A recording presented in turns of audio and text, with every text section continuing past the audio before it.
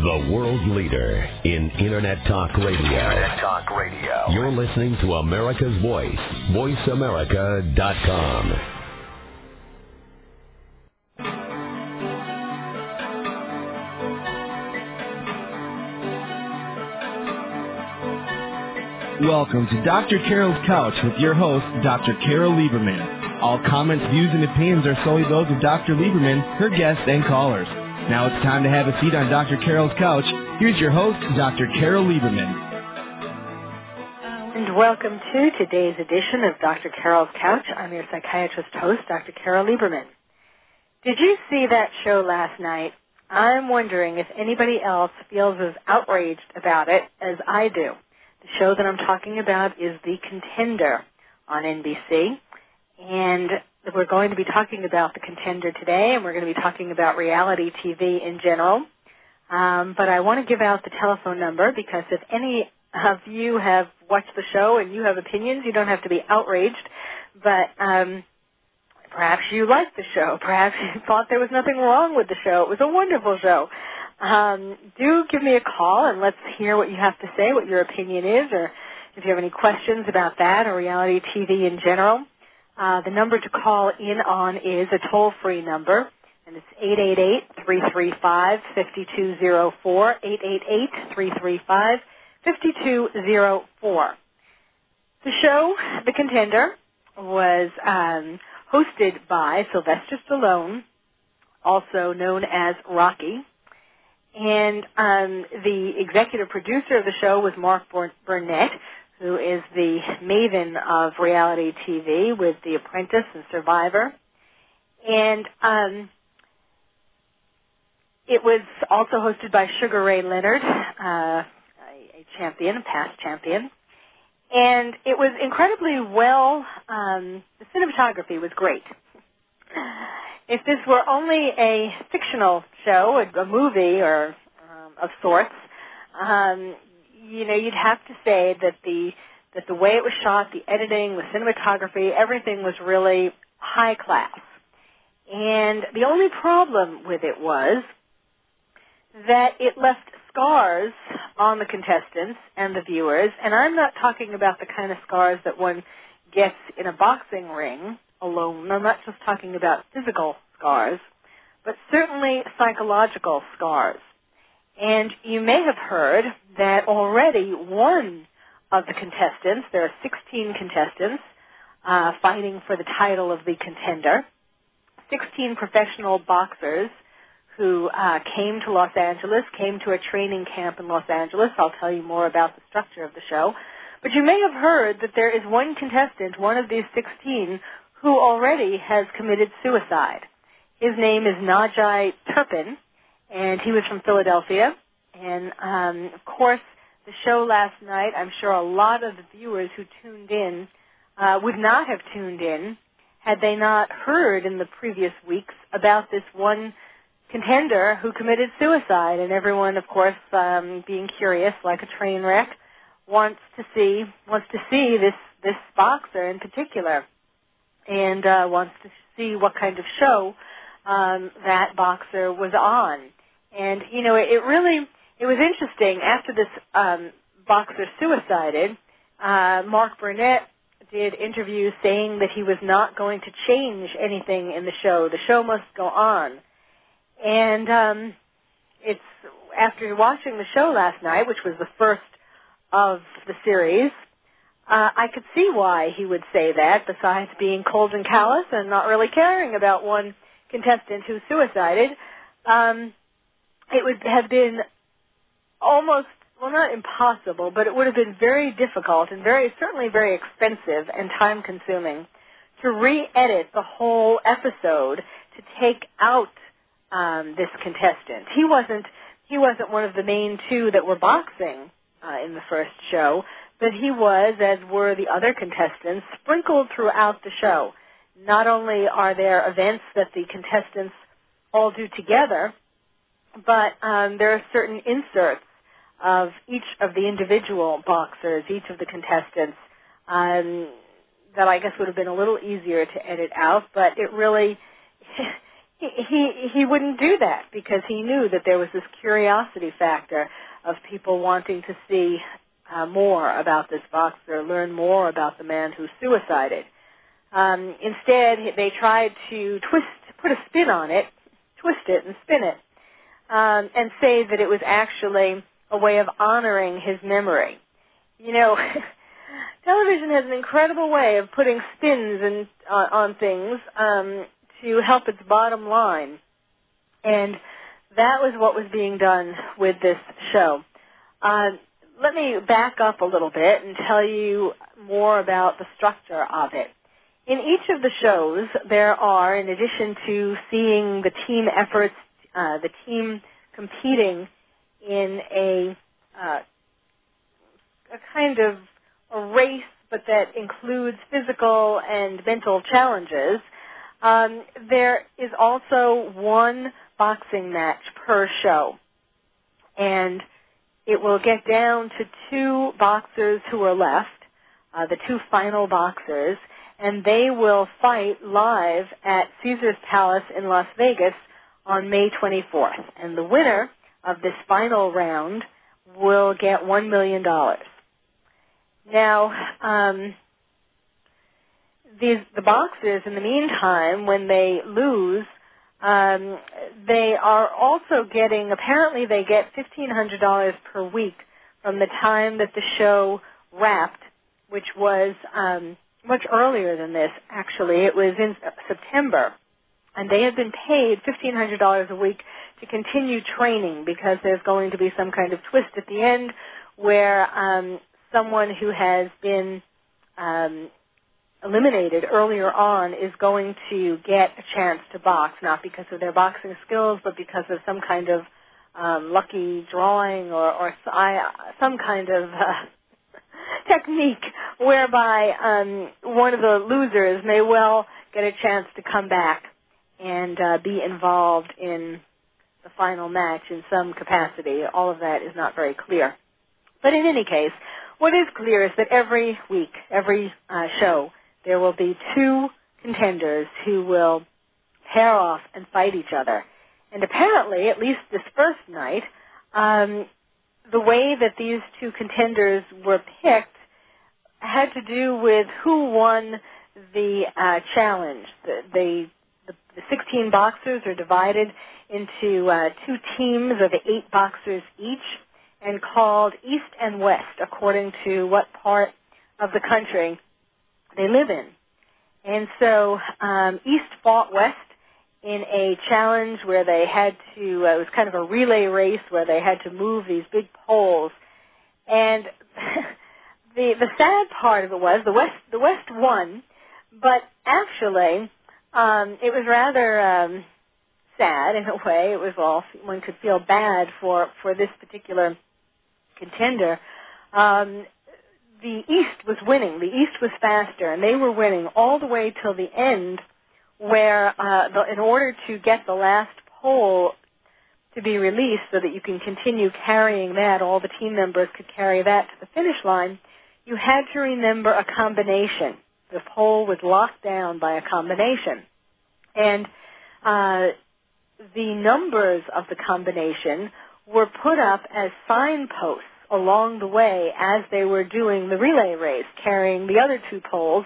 They would pass these numbers stuck up on poles as like route signs. It wasn't very clearly marked as a combination number, but they did tell them at the beginning that you would see the numbers for your combination along the route. And they had different numbers for East and West. And what was really kind of pathetic was that the guy who, on the East team, who was the fastest and got to the third pole first, who people joked around and called Mr. Hollywood because of the jacket that he wore, this loud jacket that he wore to the opening segment when they arrived at the gym. He got there first, way before the other team, but then he couldn't remember the combination. So he sat there, and he called to his teammates, I can't remember the combination. And apparently it took a while for somebody to remember what it was. Now, you can certainly understand how if you're nervous and you're used to focusing on physical challenges and being the fastest and the strongest and all of that, that you wouldn't necessarily pick up on or be as alert to the combination numbers. But it really made this guy look like a dumb guy on national television, because here he runs up there, he's all excited that he's first, way in front of the rest, and he can't open the combination. Now, yes, he had the opportunity. He certainly should have remembered the numbers as he was chugging up the hill, but he didn't, and it kind of fit the stereotype of a boxer not being very intelligent, and it really made him look like a fool, and it was really one of the many sad points. And actually, that is just one example of how in this show and most reality shows, the object of the game is not what the producers say that it is, but it actually is to make the people who are competing on the game, whatever the show is, whether it's The Apprentice or Survivor or The Bachelor or any of the shows that I'm sure you've watched and heard about, the object is really to embarrass people, humiliate people in their pursuit to win however much money it is that they're supposed to win, and putting themselves on the line for a chance at that money and their 15 minutes of fame. They set themselves up. They volunteer to be on these shows, compete tremendously with many people before they even get to appear, and are then a bit shocked when they are made to look the fool, even though they've seen other reality shows in the past where the producers don't actually produce the show that they told them they were going to do. In other words, promise them anything to get them on the show once they've decided who they want, but change the rules, bait and switch. And we saw a really sad example of that on this first show that I'll tell you more about. But this whole genre of reality TV, I am not against it per se. I mean, I think that it could be interesting. I think that it hasn't scratched the surface in terms of possible ideas for shows. But the real problem with all of these shows is that there is no support for their psychological well-being, no support for the psychological well-being of the contenders, of the contestants, and no support when they're there competing, no support when they go home and realize, what a fool they've made of themselves on national television, and then they have to sit at home and wait till it airs and wait till all their friends watch it and their people at work, and then make fun of them for, making such fools of themselves. It could be really great were there only this psychological support for the people. And I don't mean that all of them could be great, because I think as we talk about this show, there are many flaws in it. I'm not sure that you could ever make the contender great, but certainly it already has been shown to have tragic results in the suicide of one contestant so far. And the loser last night may well be thinking about suicide. We'll talk about that more when we come back. You're listening to Dr. Carol's Couch, and I'm your psychiatrist host, Dr. Carol Lieberman.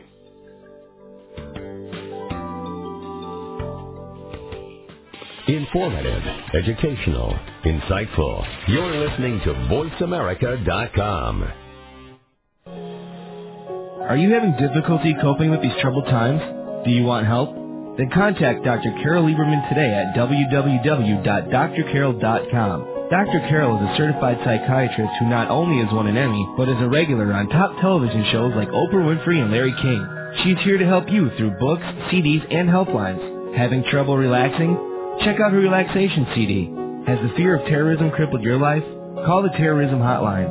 And if you're having trouble with relationships, check out her book, Bad Boys. Dr. Carol wants to help you today, so contact her at www.drcarol.com or for immediate help at 1-900-860-COPE. Get help making sense of these troubled times. www.drcarol.com. Go behind the scenes of what you see, hear, and read on the news. Learn the ins and outs of public relations on Stars of PR with Cindy R. every Thursday at 7 a.m. Pacific Time. Cindy Rakowitz is a Clio Award winner and founder of Rack and Roll Public Relations who wants to share her experiences and knowledge with you. Learn how to handle a crisis, deal with celebrities, and become a terrific PR executive. Listen to Stars of PR with Cindy R. every Thursday at 7 a.m. Pacific Time here on America's Voice, voiceamerica.com. Information you need when you need it. voiceamerica.com. Do you have questions concerning your personal portfolio? And would you like to know where the market's going before it gets there? Then you need to tune in to Elite Masters of Trading, hosted by the Traders Coach Robin Dane, every Wednesday at 10 a.m. Robin has great ideas on how to invest, save, and make money. So become an elite trader in the market every Wednesday at 10 a.m. with the Traders Coach Robin Dane and Elite Masters of Trading, right here on the Voice America Radio Network. Hello, this is Rory Garay, President of Greyhound Pets of America and host of Greyhounds Make Great Pets on Voice America. Join me every Friday at 11 a.m. Pacific and 2 p.m. Eastern for an insightful and enjoyable talk about one of man's best friends, the Greyhound. Learn about the history of the Greyhound, discuss proper obedience and training techniques, and find out more about the Greyhound racing industry and what they are doing to help the adoption effort of the former race star. If you own a Greyhound or just love dogs like I do, join me for Greyhounds Make Great Pets every Friday at 11 a.m. Pacific, right here on America's Voice, voiceamerica.com. Continuing to be the authority in Internet Talk Radio, you're listening to voiceamerica.com. Welcome back to Dr. Carol's Couch. If you have questions or comments for Dr. Carol, call toll-free at 1-888-335-5204. Now let's get back to the show. Here's Dr. Carol Lieberman. Welcome back to Dr. Carol's Couch. Hi, I'm your psychiatrist host, Dr. Carol Lieberman. We're talking today about The Contender and other reality TV shows. The Contender aired last night for the first time. It's a new show it's a joint production between Mark Burnett Productions, DreamWorks Television, and Rogue Marble. Sylvester Stallone, Jeffrey Katzenberg, all of these people are playing a role in bringing this series to life. And Mark Burnett said, "We're looking to reclaim a part of America that has been missing. Where are the Muhammad Alis? Where are the Sugar Ray Leonards?" And Sugar Ray Leonard, along with Stallone, are co-hosts. And as I was talking about before the break, it's as many reality shows.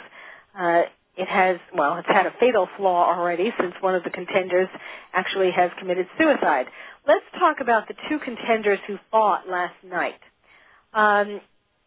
They were, first of all, somehow it was not clear how one of the contenders got picked, but because got picked in terms of being the first one to fight last night, but since he was on the West team, the winning team of the challenge, he was able to pick, or at least that's what the audience is made to believe, he was able to pick who he wanted to fight on the East team. It actually seemed like it was real because people seemed to be surprised, unless that was all part of the act. People seemed to be surprised at who he picked.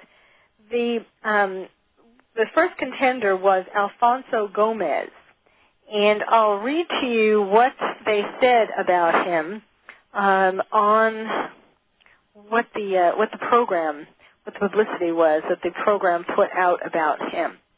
Alfonso's family moved from Mexico to the United States when he was 10 years old, and he's been boxing ever since.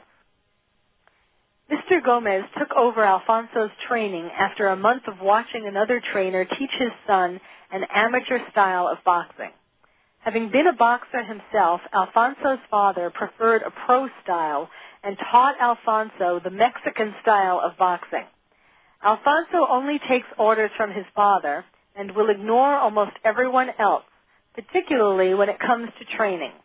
He won't undo what he and his father have been working on for 14 years. Alfonso graduated high school with an 80-10 amateur record and decided to go pro. He also wanted to get a BA degree, which meant a move from San Francisco to Los Angeles. The 17-year-old was going to move out alone, but his parents wouldn't let that happen. They sold their business and home and moved their 3 sons to Tustin, California. The entire family has made huge sacrifices to ensure their Alfonso has everything he needs to become a champion. Alfonso wants to give all that they've given back to them. No, this is a typo on their PR material. Alfonso wants to give all that they've given to him back to them and sees his competition as an opportunity to get him closer to his goal. He is confident that he's going to win, and so is his family. Alfonso fought and lost to Ishe Smith in 2001. Now, Alfonso's father was actually the star of the show. That was the one highlight, in the sense that during each of the 5, in between each of the 5 rounds that he fought, they showed his father on the sidelines telling Alfonso what to do, like to keep his fists in front of his face, to go sort of do an uppercut, an undercut. I don't know. I'm not a boxing expert here, but showed him what kind of how to hit his opponent, and gave him various other kinds of advice, and that was really rather cool. But his family was there. You know, there were a lot of people that seemed to be rooting for him, and this bond between his family and Alfonso, and this confidence that his family had in him, was sort of the highlight. That was nice to see, and that is what, in my opinion, allowed him to win against his opponent, because the person who he picked to go up against was Peter Manfredo Jr., and Peter is apparently a much more experienced boxer who has won championship bouts, middleweight championship bouts, and was apparently one of the tougher, was expected to be one of the tougher boxers to beat. And so everyone seemed to be surprised when Alfonso picked Peter, since, you know, you would think that they would pick someone who they thought was easiest, especially since he was up first and he had his choice of any of the boxers on the other team, any of 8 boxers, and yet he picked one that was harder. And he actually had a good rationale for this. He said if he gets beaten, at least he got beaten by one of the best. And that was actually very clever, because it would be, I mean, on the one hand, it wasn't clever because he was risking his chance at the $1 million being a finalist. On the other hand, if he was beaten by someone who was considered one of the top boxers, then he wouldn't have to feel as humiliated about being beaten on national television by this boxer. Now, I'll read you the bio that they gave on Peter. Peter is a happy-go-lucky kid who turns into Godzilla in the ring. He has lived his entire life in his father's gym and has more than the average perspective on the business of boxing and the potential to make a great living at it. His father complains that he started boxing too late in his life to have made any real money. However, Peter Jr. seems to be doing just fine. He has an SUV and bought some land to build a house for his high school sweetheart-turned-wife, Yamika, and their baby daughter. Peter is affable, likes to laugh, and is generally a happy guy, but does not take criticism well. He knows the world of boxing, his place in it, and is confident in his chances in this competition. Peter Sr. is deathly afraid that the show's trainer will screw up what he took a lifetime to build with his son. He is very confident that Junior is the contender. Well, so both men had fathers who were boxers or who were very involved in boxing and who taught their sons about boxing, and yet Peter's father was nowhere to be seen, and they almost made it seem as though he had died, that the father had died, or else it's not clear why the father wasn't there. Peter talked about hearing his father in his head, And all Peter had at the ring, all they showed anyway, and it looked like all he had, was his wife and his little daughter, who looked like she was about 4 years old. Whereas Alfonso had his whole family and then some. And that was certainly a psychological edge that Alfonso had. But it was really, first of all, they showed a lot of Peter, who lost the bout, ultimately. They showed a lot of him at the beginning, which is kind of a clue on these reality shows. Here's a little tip. If they show a lot of a particular contestant in that show, you can bet that that contestant is going to be eliminated because they are trying to use as much footage as they can of that contestant, since the contestant is not going to be there for future shows and they want to take advantage. I mean, they know, obviously, before they edit it, who has won the fight. So, or in the other reality shows, they know who the winner is, or they know who's going to be eliminated, let's put it that way. And so they're able to edit more they're able to edit it however they want. And we saw at the beginning of the show a lot about Peter Manfredo. We saw him with his wife. We saw him with his daughter. We saw him in the projects. It's kind of interesting, though.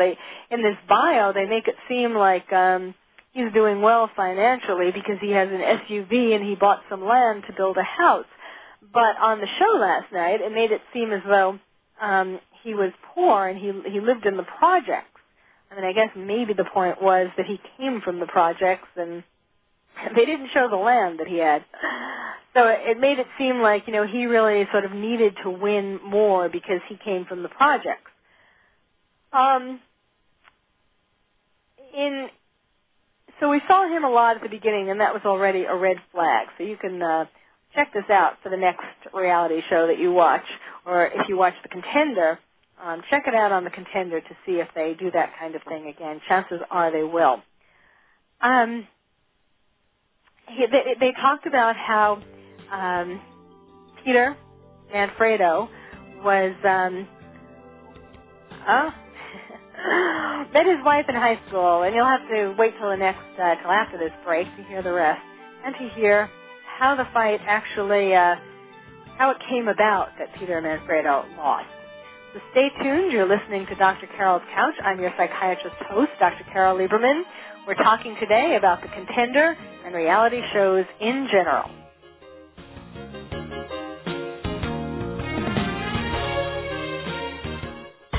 Bringing the world together. You're listening to America's Voice, voiceamerica.com.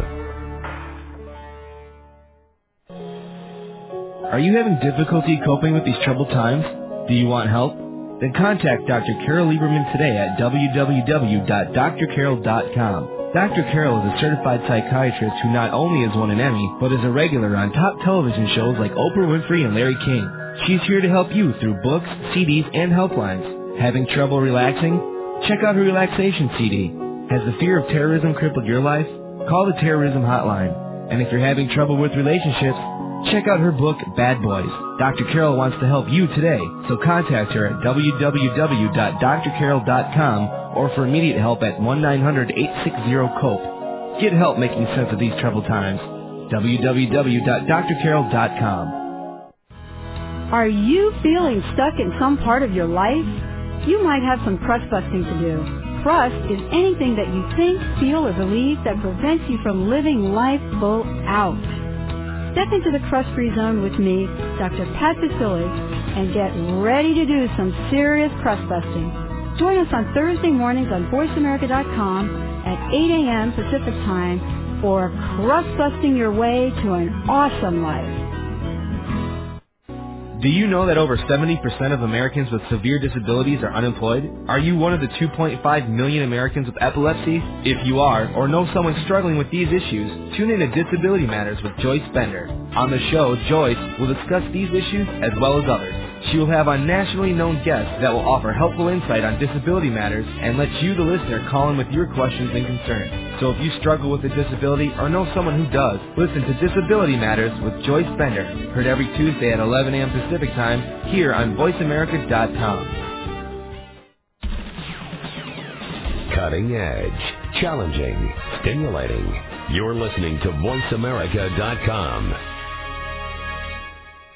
When tax time comes, are you the person that goes to your accountant with a shoebox literally full of receipts? Stop wasting your accountant's time as well as your own by organizing your finances with the help of Joe Dunphy and Poor Richard's Shoebox. Heard live every Monday at 7 a.m. Pacific Standard Time, Poor Richard's Shoebox will let you know what you can do to organize for tax time, as well as how to get the most out of your retirement. So get all of your receipts together and tune in to Poor Richard's Shoebox with Joe Dunphy every Monday at 7 a.m. Pacific Standard Time, right here on the Voice America Radio Network. Business, sports, religion, legal, pets, entertainment. You're listening to VoiceAmerica.com. Welcome back to Dr. Carol's Couch. If you have questions or comments for Dr. Carol, call toll-free at 1-888-335-5204. Now let's get back to the show. Here's Dr. Carol Lieberman.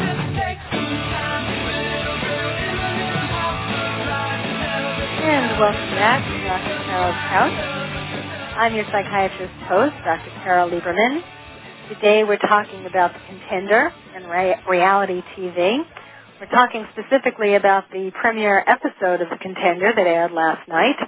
And we're talking about the bout in that show, the first bout of the show between Alfonso Gomez and Peter Manfredo, Jr. And I was telling you about the background that they gave us about Peter, talking about how he met his wife in high school and how his father, it's very interesting. Both Alfonso and Peter had fathers who were boxers and who trained their sons. And both did not want the trainers of the show to train their sons. They thought that they would be better trainers. They've trained their sons to not pay attention to other trainers and to pay attention to them. And the mystery of the night was where Peter Manfredo Jr.'s father was, whether he had died or he was ill or why he wasn't there for the biggest bout of his life. And certainly that was definitely I think one of the main factors that influenced Peter to lose. He was the much more experienced boxer. He had more titles to his name. Everybody was shocked that Alfonso had picked such a more experienced boxer to box. I think Peter was caught off guard that he was being called upon to box so early in the show. They at the very beginning of the show, they showed the 16 contenders coming to the gym in Los Angeles and checking into their living quarters, and they were all very impressed with how beautiful everything was. And I think Peter, who they had demonstrated as coming from the projects, was sort of overwhelmed with this kind of lifestyle and really kind of liked it and didn't want to go home, didn't want to leave so quickly. And so that was another reason why I think he was sort of surprised at being picked so early and was caught off guard at the thought of having to leave this luxurious lifestyle and, of course, the attention of the show so early, potentially. It was the whole bout was really about the psychological edge that Alfonso had on Peter. It really wasn't necessarily about how good they were as boxers. Because actually in the rounds, the first round seemed to go to Alfonso. The second round went to Peter, and in fact, he caused Alfonso's eye to bleed. Everybody seemed a bit, it was really kind of ironic. Everybody seemed a bit appalled that there was all this blood when Peter hit Alfonso's eye. It was like, well, wait a minute, is this real or is this television?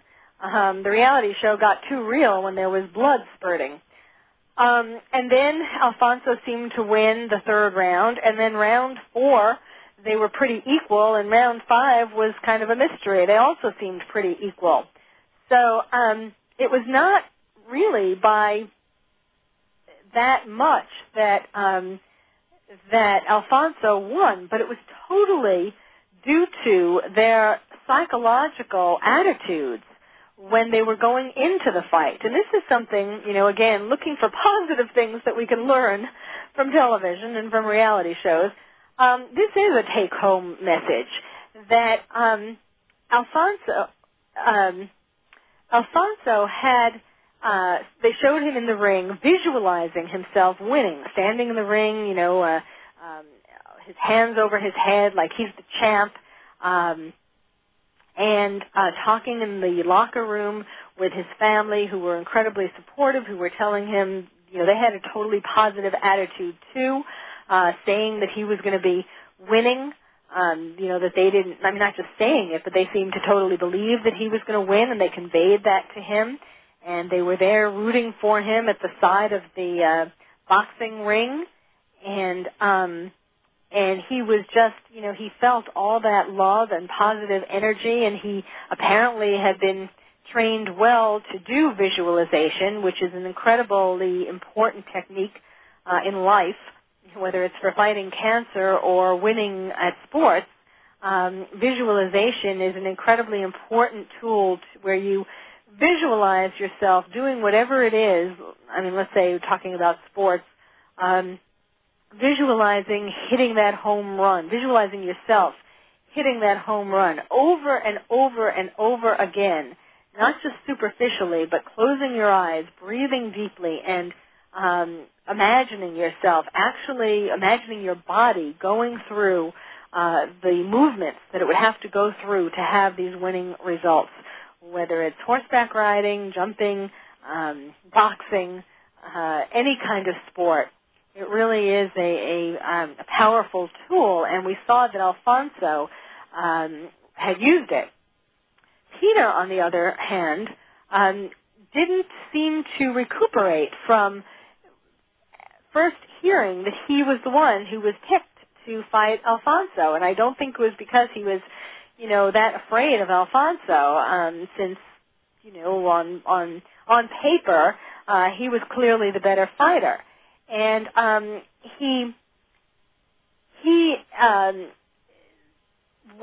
they showed him the night before the fight as well, of course, and I think the fact that he was picked by a less experienced fighter threw him off, causing him to question himself and his own abilities, even though he had won some championships. I did say in his bio that he didn't take well to criticism, so I guess this is kind of a similar sort of thing. He felt this as a denigration of his abilities. He became overcome by fear and negativity. He was. You could see him sort of become paralyzed by fear and negativity. And you felt that he was a loser. That he felt that he was a loser from the night before the fight. It was kind of like dreading him actually getting into the ring because he had such a loser mentality as compared to Alfonso, who was going in there with a total winner mentality, although, again, on paper, one wouldn't have expected him to have been the winner. Peter, the night before, he slept in a separate bed. He was very sad. It seemed like a foreshadowing. He was talking to his wife and his daughter, and it seemed like such a foreshadowing of the fact that he was going to lose. He seemed drained of energy, whereas Alfonso was all pumped up. Peter's heart just didn't seem in it. And, even what was a really telling moment was when his wife and his daughter were in the locker room with him just before the fight, and his daughter was, they were hugging him, and his daughter looked confused and sad, and it was clear that she felt her father's fear and negativity. And this was not a place for children. That was, aside from the humiliation of the adults that went on, making Mr. Hollywood look like a fool and making Peter, look like a pathetic loser as he lost at the end. But really the biggest crime of the show was involving the daughter. This daughter who looked to be about 4 years old was clearly scared and upset, sitting right in front of the ring, right up close to the ring, and watching her father get punched for 5 rounds. They said that this was the first boxing match that she's ever seen. I'm sure the producers wanted her there because that adds a whole other element, to the competition.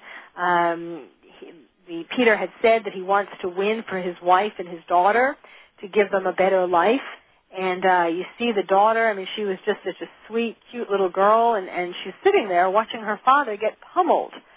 I don't think children belong at boxing matches to begin with. And in fact, I don't think much of boxing matches and all in terms of there being a kind of media violence that actually promotes violence in the audience, not only the people sitting there watching, but the viewers when it's on television. But certainly this is not a place for a little girl to watch her father, all for the sake of ratings.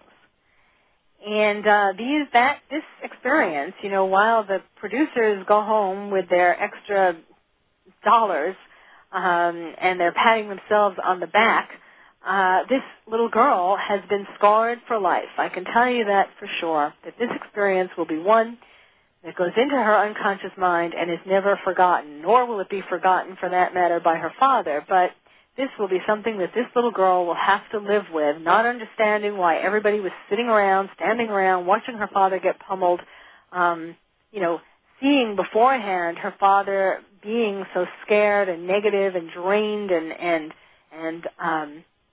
unhappy. And I'm sure after the bout, things did not get better. I'm sure that when he went home, those next weeks were terrible. And in fact, he said at the very end of the show, after Peter lost, he said, "I feel like I let everybody down. My wife, my daughter, my father. All I can hear is my father in my head." He talked about having a fire burning inside. "I feel like I exploded. I've been fighting since I've been 5 years old. Where do I go from here?" And that line, "Where do I go from here?" sums it all up. Where do I go from here now that my spirit has been broken on national television? So stay tuned. We'll continue talking about The Contender and reality TV on Dr. Carol's Couch, and I'm your psychiatrist host, Dr. Carol Lieberman.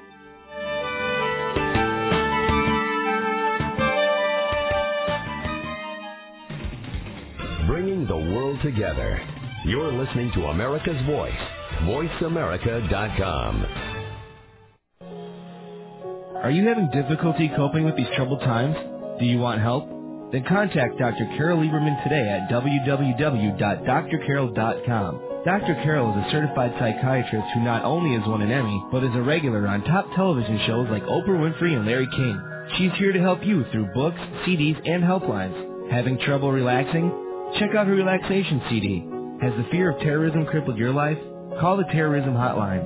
And if you're having trouble with relationships, check out her book, Bad Boys. Dr. Carol wants to help you today, so contact her at www.drcarol.com or for immediate help at 1-900-860-COPE. Get help making sense of these troubled times. www.drcarol.com. Go beyond success and discover a deeper meaning to life. Join host Jeffrey Gitterman and his guests, the premier thought leaders in business, politics, science, spirituality, and culture, who have reached the pinnacle of financial and professional attainment in their fields, only to discover a profound lack of fulfillment with what our culture defines as success. So won't you tune in every Wednesday at 11 a.m. Pacific Time to Jeffrey Gitterman and Beyond Success, redefining the meaning of prosperity, right here on America's Voice, VoiceAmerica.com. Your pet's body wants to be healthy. If you give them the encouragement they need and provide them the proper nutrition, your pet will find its own way to optimal health. It's about giving the body the life it needs to take care of itself. It's about veterinary rehabilitation and holistic care with Dr. Ava Frick. Heard every Wednesday at 8 a.m. Pacific Time, Veterinary Rehabilitation and Holistic Care is a show dedicated to the health of your pet. Topics to be discussed will include nutrition, pain elimination, acupuncture for animals, and more. Provide your pet with the lifestyle it deserves. Listen to Veterinary Rehabilitation and Holistic Care with Dr. Ava Frick every Wednesday at 8 a.m. Pacific Time here on VoiceAmerica.com. You want the truth? Face the facts. This is VoiceAmerica.com. Depend on it. Hello, this is Rory Garay, President of Greyhound Pets of America and host of Greyhounds Make Great Pets on Voice America. Join me every Friday at 11 a.m. Pacific and 2 p.m. Eastern for an insightful and enjoyable talk about one of man's best friends, the Greyhound. Learn about the history of the Greyhound, discuss proper obedience and training techniques, and find out more about the Greyhound racing industry and what they are doing to help the adoption effort of the former race star. If you own a Greyhound or just love dogs like I do, join me for Greyhounds Make Great Pets every Friday at 11 a.m. Pacific, right here on America's Voice, VoiceAmerica.com. The world leader in Internet Talk Radio. You're listening to America's Voice, VoiceAmerica.com. Welcome back to Dr. Carol's Couch. If you have questions or comments for Dr. Carol, call toll-free at 1-888-335-5204. Now let's get back to the show. Here's Dr. Carol Lieberman.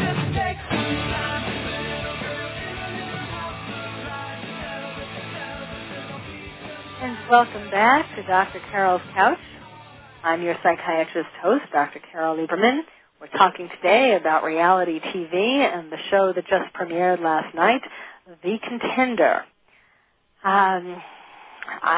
It just makes me really sad for the people who are on the show, that they are brought on there with false promises.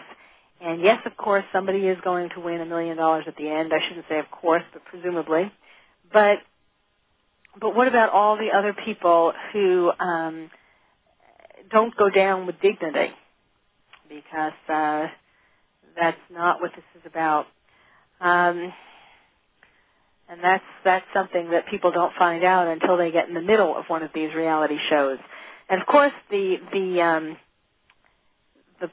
classic example of the damage, the tragedy of what happens on some reality shows is the case that I was involved with, the trial of 1996, which was the Jenny Jones talk show murder trial, where Jonathan Schmitz was accused and convicted of murder after 3 days from being on the Jenny Jones talk show with a man, Scott Amador, who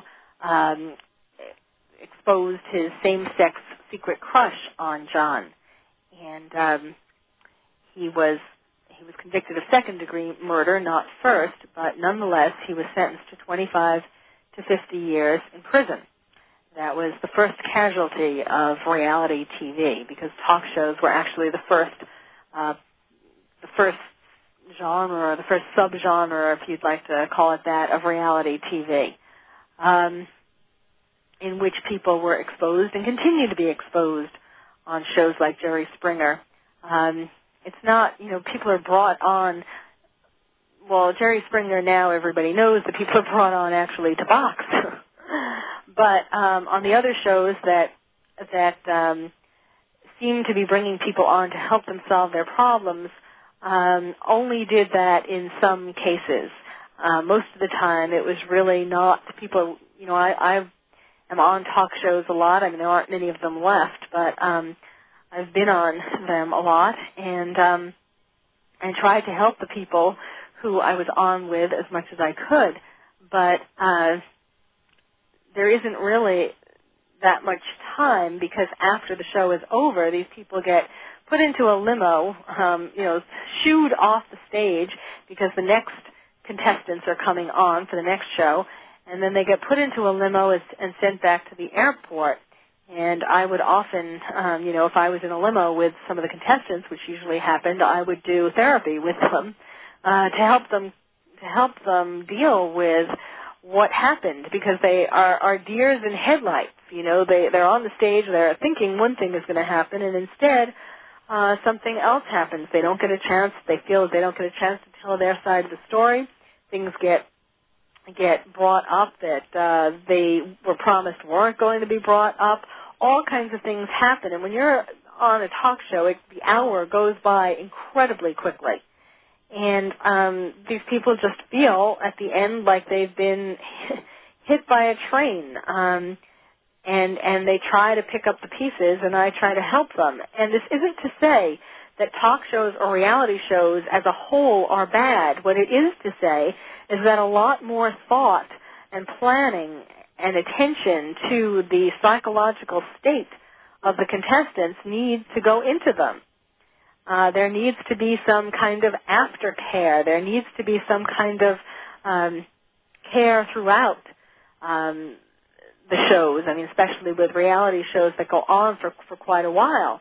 There needs to be some kind of support for these contestants, but there isn't generally, because the more frazzled the contestants are, the more on edge, the more unpredictable, the more the show gets higher ratings. You know, the more viewers it attracts. Because yes, indeed, we have to admit, viewers, you know, are drawn to that to see what happens. We identify with some of the people in these reality shows and on these talk shows. We identify with them. We want to see how they will handle themselves in certain situations. There are certain people amongst the contestants that each of us identify with more, and we root for those people to win.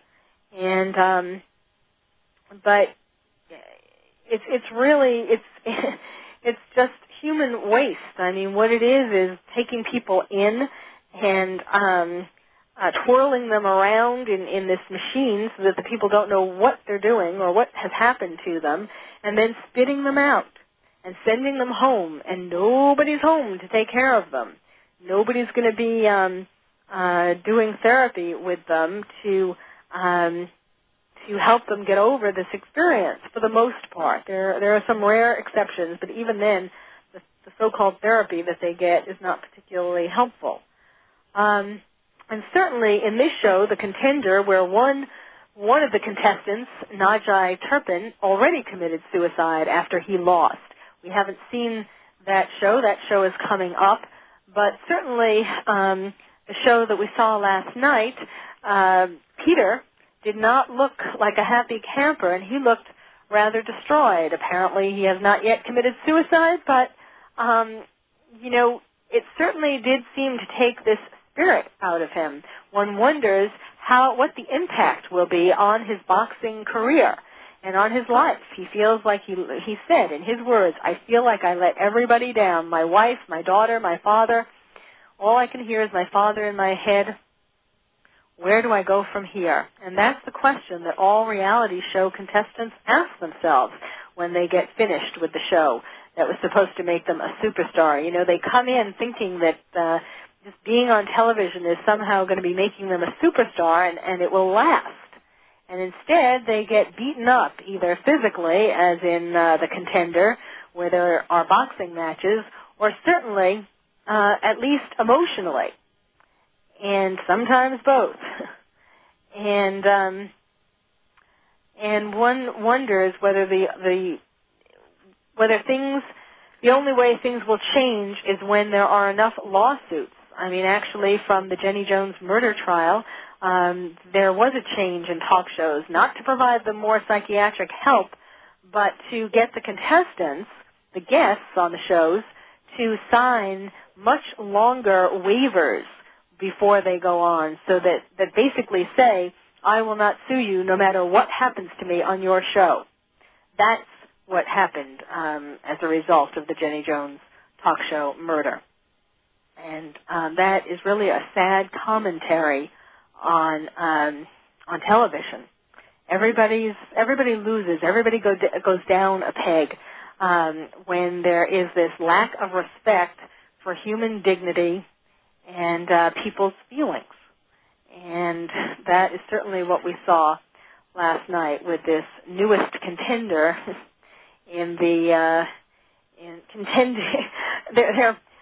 they're contenders for your eyes, for viewers, for ratings, and they are trying to make things as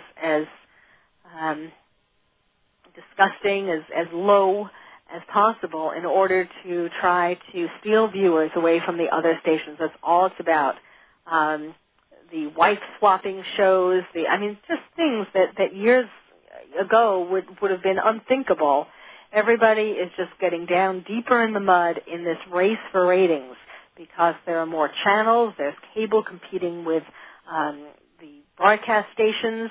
Everyone seems to feel like in order to keep getting their share of the pie, they have to go lower and lower to try to attract viewers. And that is a very dangerous trend.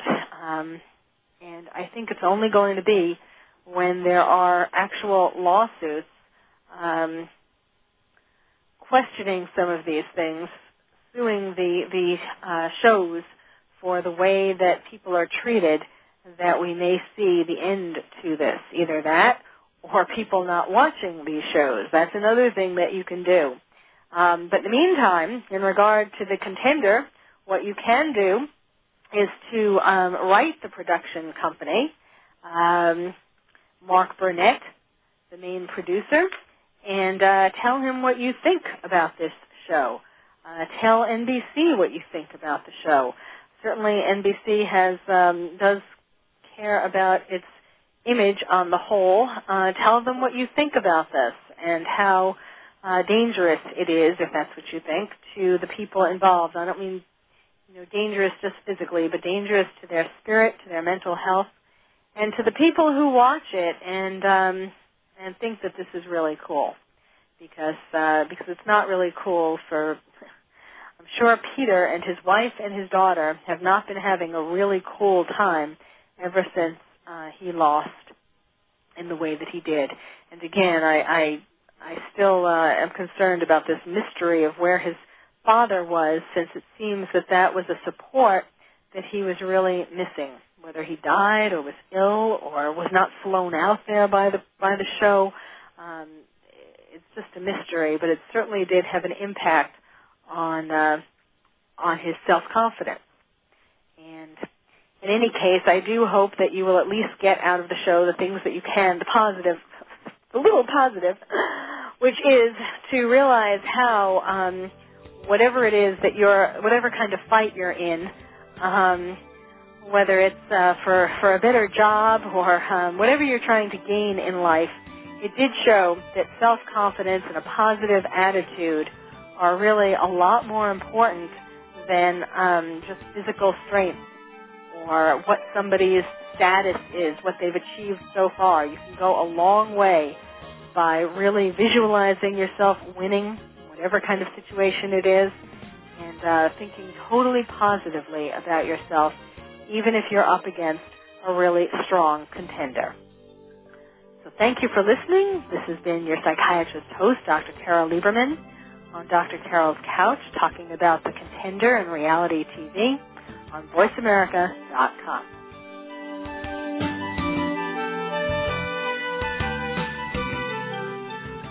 Thank you for joining us on Dr. Carol's Couch. Join us next week at 1 p.m. Pacific Time for another installment of Dr. Carol's Couch. We'll save you a seat.